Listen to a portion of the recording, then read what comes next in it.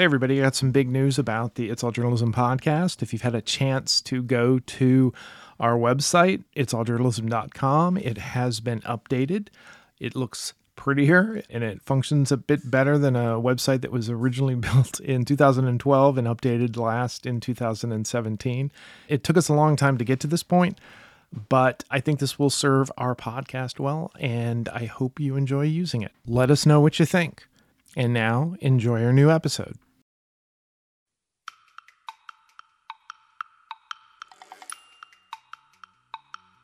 The Inquirer regularly receives requests from subjects of articles asking for stories to be removed or edited because they continue to cause them harm. So this policy was created to kind of address those requests in a consistent and equitable manner. Today, I talked to two people who developed a policy that makes unwanted stories disappear from online publications. I'm Michael O'Connell. This is It's All Journalism. Benn is the Senior Director of Special Projects and Communications at the Philadelphia Inquirer, and Emily Babay is the coverage editor on the Inquirer's Now team. Evan and Emily are here to talk about the Inquirer's Up for Review policy, which the paper uses to re-examine stories that caused significant harm when they were first reported. Evan and Emily, welcome to It's All Journalism. Thank you. Thanks. It's great to be here. Okay, cool. And the reason I'm having you on is that even though you are not, I guess, executing the policy, but you were actually involved in the creation of the policy. But before we go into that, let's learn a little bit about each of you. Evan, what got you interested in journalism and led to your current role at the Inquirer?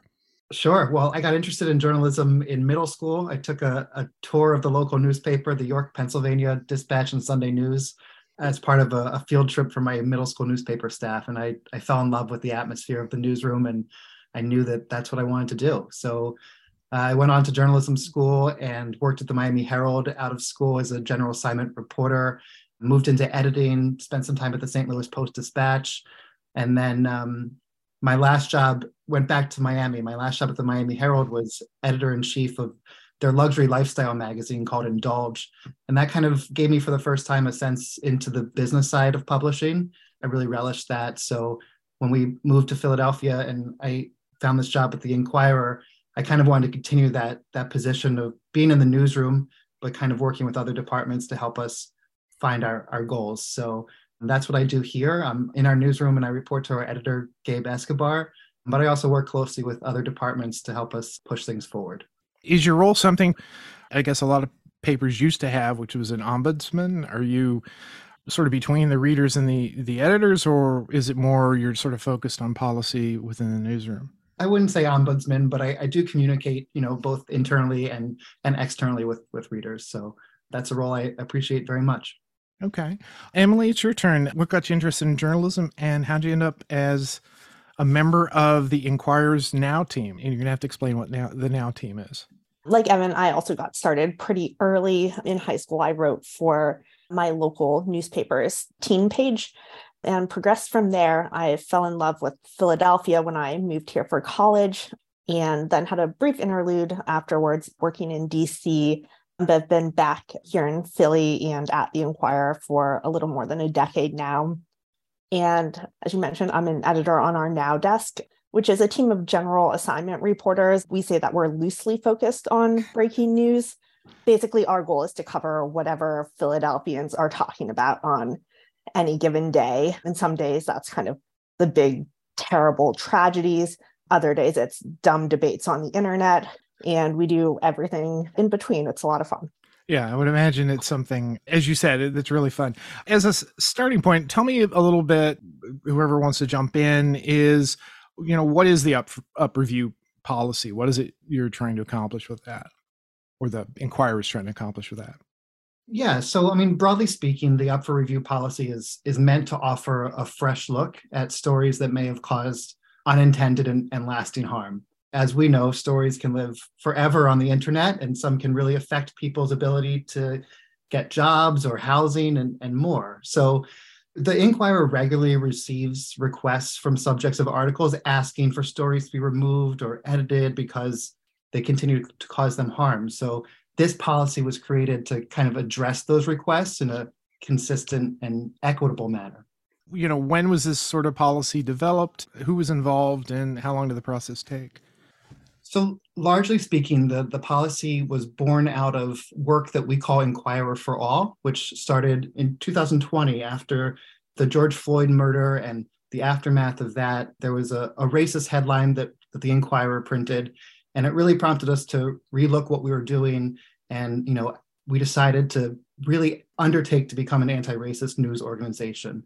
And so part of Inquirer for All, almost 100 journalists and others at the Inquirer, through working groups, got together and looked for initiatives that could, help us reach that goal of being an anti-racist news organization.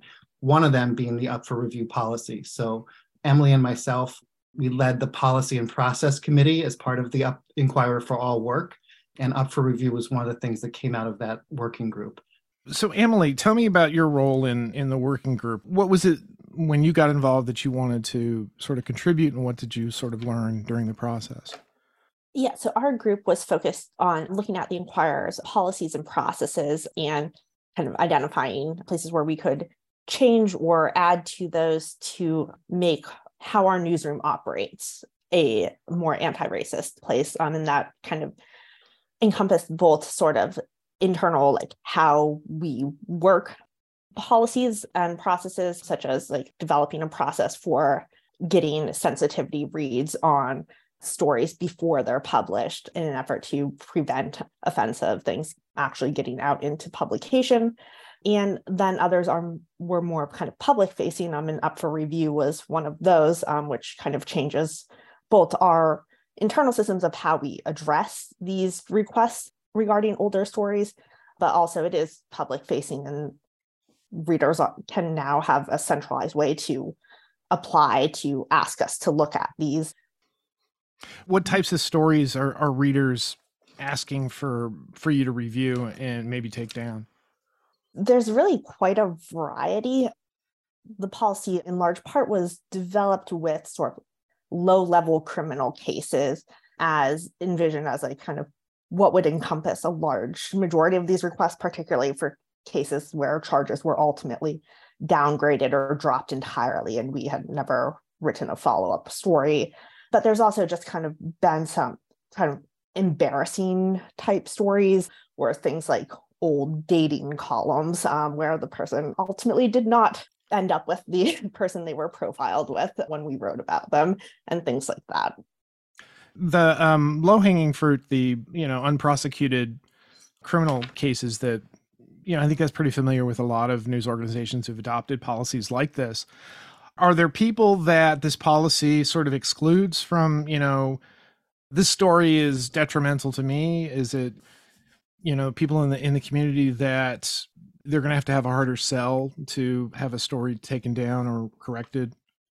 Yeah, so kind of there's a few specific cases that were outright not considering cases regarding elected officials or a former public official about their time in office. And then the other kind of broad category that we won't consider right now is for current news stories. If it's an ongoing situation or ongoing criminal proceedings, if sort of a reasonable person might want to type the news event or person's name into Google and be expecting to find Inquirer content about that, that's not a story that we're going to de-index if it's kind of a recent, active, ongoing situation. The policy is really meant to look at stories from years, sometimes many years ago, that are still causing harm that we did not intend, and take steps to address those, not to address kind of current news stories that a subject simply doesn't like. Evan, when did this sort of policy go into effect? I know that you talked about in the aftermath of George Floyd's murder. When was this policy developed, and when you start implementing it, or the paper start implementing it? Yeah, so we developed it over 2021, 2022, and then we announced it formally on February 1st of this year. So it's been in effect for a little more than a month, and so far the feedback has been really great internally from folks in the journalism industry like you. Thank you very much for this opportunity. And we're trying to do more to get the word out in the community, because the whole point of us doing this was to really let the public know for the first time at this avenue was available for them. So we've been working with our new communities and engagement desk, which was also an output of the Inquirer for All work. And one of their suggestions was to make translations of the form, the submission form, available in other languages. So in about a month, we're going to roll out Spanish and Mandarin translations of that form. One of the things you said that pushed this policy forward was the paper sort of looking internally, following a racist headline. Do you see that this is sort of set up as a way for the public to directly request, or is there a mechanism in place for the Inquirer to sort of look at things from within? I guess what I'm really trying to determine is the instigating source, whether it's internal or whether it's external. Do you use this process to address issues with headlines and stories and things ahead of time before publication? Yeah, kind of an internal review is what helped lead to this external policy.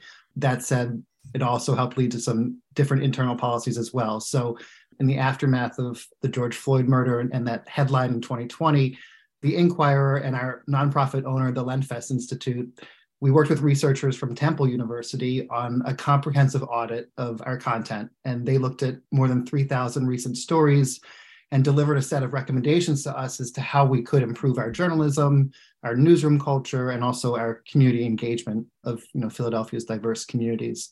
So while that process, we didn't touch any old stories, it did lead to other positive changes that we've implemented as part of that work. And that includes the up for review policy, of course, as well as an anti-racist workflow guide that our journalists can use in their reporting. And Emily mentioned what we call the Content Consult Slack channel. So that's a place where we can collectively offer guidance on sensitive stories before they're published. And then we also talked about the communities and engagement desk in our newsroom that reports on underserved communities. And that was also an output of that Inquirer for All work and the Temple audit. So was there a general sense of among staff members that this was something that, I guess, that there was buy-in, that they understood that this is something the paper needed to do and that people had to sort of look at their own processes and how they report and how they write? Yeah, I would say our newsroom definitely embraced the work writ large, and specifically as it pertains to the up for review policy. I think, all journalists are hesitant to change our work or to erase history. So we made it really clear that that's not the remedy that up for review is taking. We're not unpublishing stories. We're not significantly editing them. The main recourse is to do what's called de-indexing. And when you de-index a story, it just makes it invisible for search engines like Google to find on our website. So it makes it much harder for someone's name to pop up on a Google search to see the story on Inquirer.com, even though it still lives there. So tell me about, I'm a reader. I was involved in a DWI 5 years ago. I'm trying to get a job, and every time you Google my name, this thing comes up. The case was dismissed, or, I paid a fine, and my life has been great since then. What's the process for me to communicate with the Inquirer and sort of get some action done on this? Sure. So there's a form on our website that you or the reader can fill out that kind of lets you explain sort of the basic situation of what the story is, how we can get back in touch with you, what kind of we should know to start looking into this request. And so that's kind of a central form that aims to kind of get a little bit more information up front than what someone might include in just an initial email. And so that can hopefully kind of speed up the process by eliminating a lot of back and forth. Although we will still, when necessary, kind of reach back out to the person to request any additional documentation or any other information. If someone, say, mentions that we wrote 4 stories about them, but only includes a link to one, we might reach back out just so we know specifically what they're talking about. And then we have a committee of about 8 newsroom staffers who kind of does the intake on these requests, and each is kind of assigned to a specific person who will look into the situation and kind of gather all of the facts about what happened and are reporting on it. And that committee meets regularly to go over the requests that they've received. And they have kind of a set of criteria that they sort of go through when talking about cases and whether to de-index them, looking at sort of who benefits and who is harmed by the continued visibility of a story, and kind of looking at things like how long it's been since the story was published, whether the person was a public official or in some other public trust position, if they were a minor at the time, if they explicitly agreed to be in the story or just kind of were mentioned by happenstance, and sort of confirming whether the news situation is ongoing or not. And so they'll kind of look at sort of how those factors are trending and make a decision from there. Is this separate from the paper's correction policy? Do people reach out a different way to get a correction? It is separate. It's kind of corrections ideally are for recent stories. We want to, if we've made an error, we want to correct that as quickly as possible. This is more for stories that were accurate at the time that they were written. They are still accurate, but they're still causing harm. And looking at, in those cases, de-indexing often a good option to reduce that harm while preserving our factual record.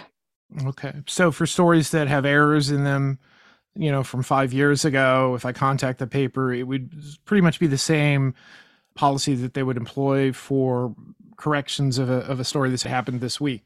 Right. Okay.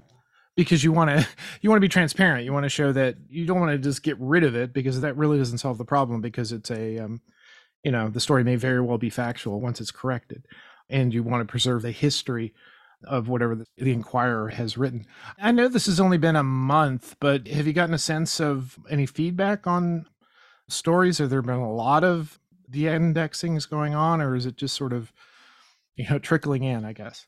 We have gotten a good regular amount of requests. I'd say maybe a couple a week. And I think the requesters have been satisfied with, the results. We try to communicate to them clearly and right away what our decisions are. Emily kind of walked you through the process. It's an 8-person committee, and they meet regularly. And when a submission comes in, those 8 folks are really from all over the newsroom: opinion, features, news, health. So they try to kind of funnel it to one person in particular with expertise in that realm. And that person will kind of take the lead on doing the research and then reporting back to the rest of the group with their recommendations. And then they'll vote and make a decision. We've had a steady stream since the up for review policy was announced in February. And, we just really hope to keep communicating it so people know this is available to them. Emily, do you see that this policy could be a way for the newsroom to sort of learn, if somebody, for example, says, "Why did you put my mugshot up? It's not germane to the story. Could you please take it down?" I mean, is it a way to inform other policies at the paper? Absolutely. And I think it kind of goes both ways, in that up for review was actually developed as a recognition that our policies have changed, and that, for example, now we don't use mugshots with hardly any crime stories. Our standards for what we write crime briefs on have changed. And so this is a way, up for review is a way to address stories that were written in a different era with different policies on what we deemed newsworthy. And so up for review is an acknowledgement of those changing policies. And like you just said, I think it does also go the other way, in that we are looking at sort of what we're getting requests about, and that can also influence our reporting. There's not a new formal policy on this, but I know many of us are kind of considering when we name a minor in a story, just because so many requests up for review have been regarding people who were named in a story as a kid that they didn't give their consent to have their name included. It was a parent or another relative, and they no longer want that story out there. And so now we're looking at whether it's truly necessary to include the kid's name in certain cases. Or there are other situations where I recently edited a story about an offensive vandalism incident, and we deliberately decided to write about the incident but not name the suspect, out of thinking that if this person in 5 years writes to us under the up for review policy, it feels like a request we'd be likely to grant. And so we can write about the incident without involving the person's name now. I think it's prompted a lot more consideration and discussion about coverage, but I don't know that we're at the point yet where we've instituted new policies based on it. Yeah. Why don't you tell me a little bit about your feelings about participating in this process of sort of rethinking the way the Inquirer covers the news and setting up a policy like this? Evan, you got a thought on that? Well, I mean, it was definitely a point of pride personally. I mean, I was really honored to be part of the work and to kind of take a leadership position within it. It's ongoing. And I think it was eye-opening to me as a white man. I think there was a lot of listening to be done and a lot of learning. And, I think that's a lot of how we approach our work as journalists, is to talk to people who know more about these things than we do, and to listen and to tell their stories. And I think kind of by approaching the work that way, we were able to accomplish a lot of meaningful things that, hopefully will be in place for a while. And these policies are not meant to be ironclad. In fact, a lot of them are guidelines and guidance. And, it's all in the effort of trying to get better together. Like you said, to have fewer mistakes, to do more things right. It's been a wonderful experience for me, and I'm really honored to keep working on it. How about you, Emily? Yeah, I would agree with that. It's been very satisfying, particularly with up for reviews specifically. And I've certainly gained a lot by just through the Inquirer for All work. It's forced me to pay a lot more attention to what other newsrooms are doing in this area and look for ideas that we can bring to the Inquirer. As part of our research for this policy, we did pretty extensive research on what other newsrooms, the handful of others that have publicized these efforts, are doing, talking to colleagues there, talking to researchers who look into best practices on this type of work, and also talking with folks in our community who work with people who'd be highly likely to benefit from such a policy. So the entire process has been both very rewarding and very educational. It's great that you get an opportunity to participate in the process to set up these types of policies, but then also get to see them implemented and sort of become part of your workflow as well as the rest of the office. I think, and this is an important consideration in journalism. I remember, having come from a print background, I know that, if somebody called up and said, I was involved in a fender bender and, I had to go to court, but the case was dismissed. And you're like, well, it's just a newspaper article. If we write something new, it's just going to draw attention to it. So, but now that we have everything that's going to be staying forever, we really have to sort of make these nuanced decisions.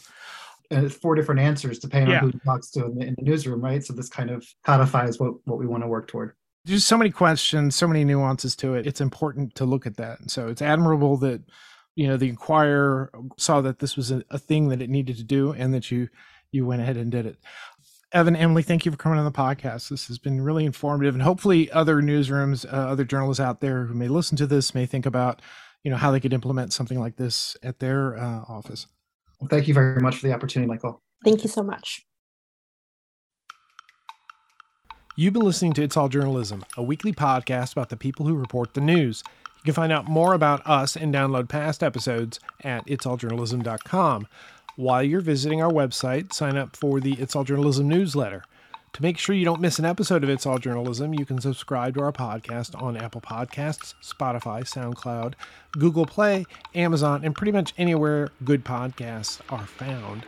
If you'd like to help us grow our podcast, like and share our episodes on social media. Look for us on Facebook, Instagram, and Twitter. It takes a lot of people to create an episode of It's All Journalism. Nicola Grisco is our audio producer. Amber Healy writes our web content. Amelia Brust is our booking manager. Steph Thomas manages our social media. Nick Dupre composed our theme music. Carolyn Belevsky designed our logo. And I'm your host, Michael O'Connell. Thanks for listening.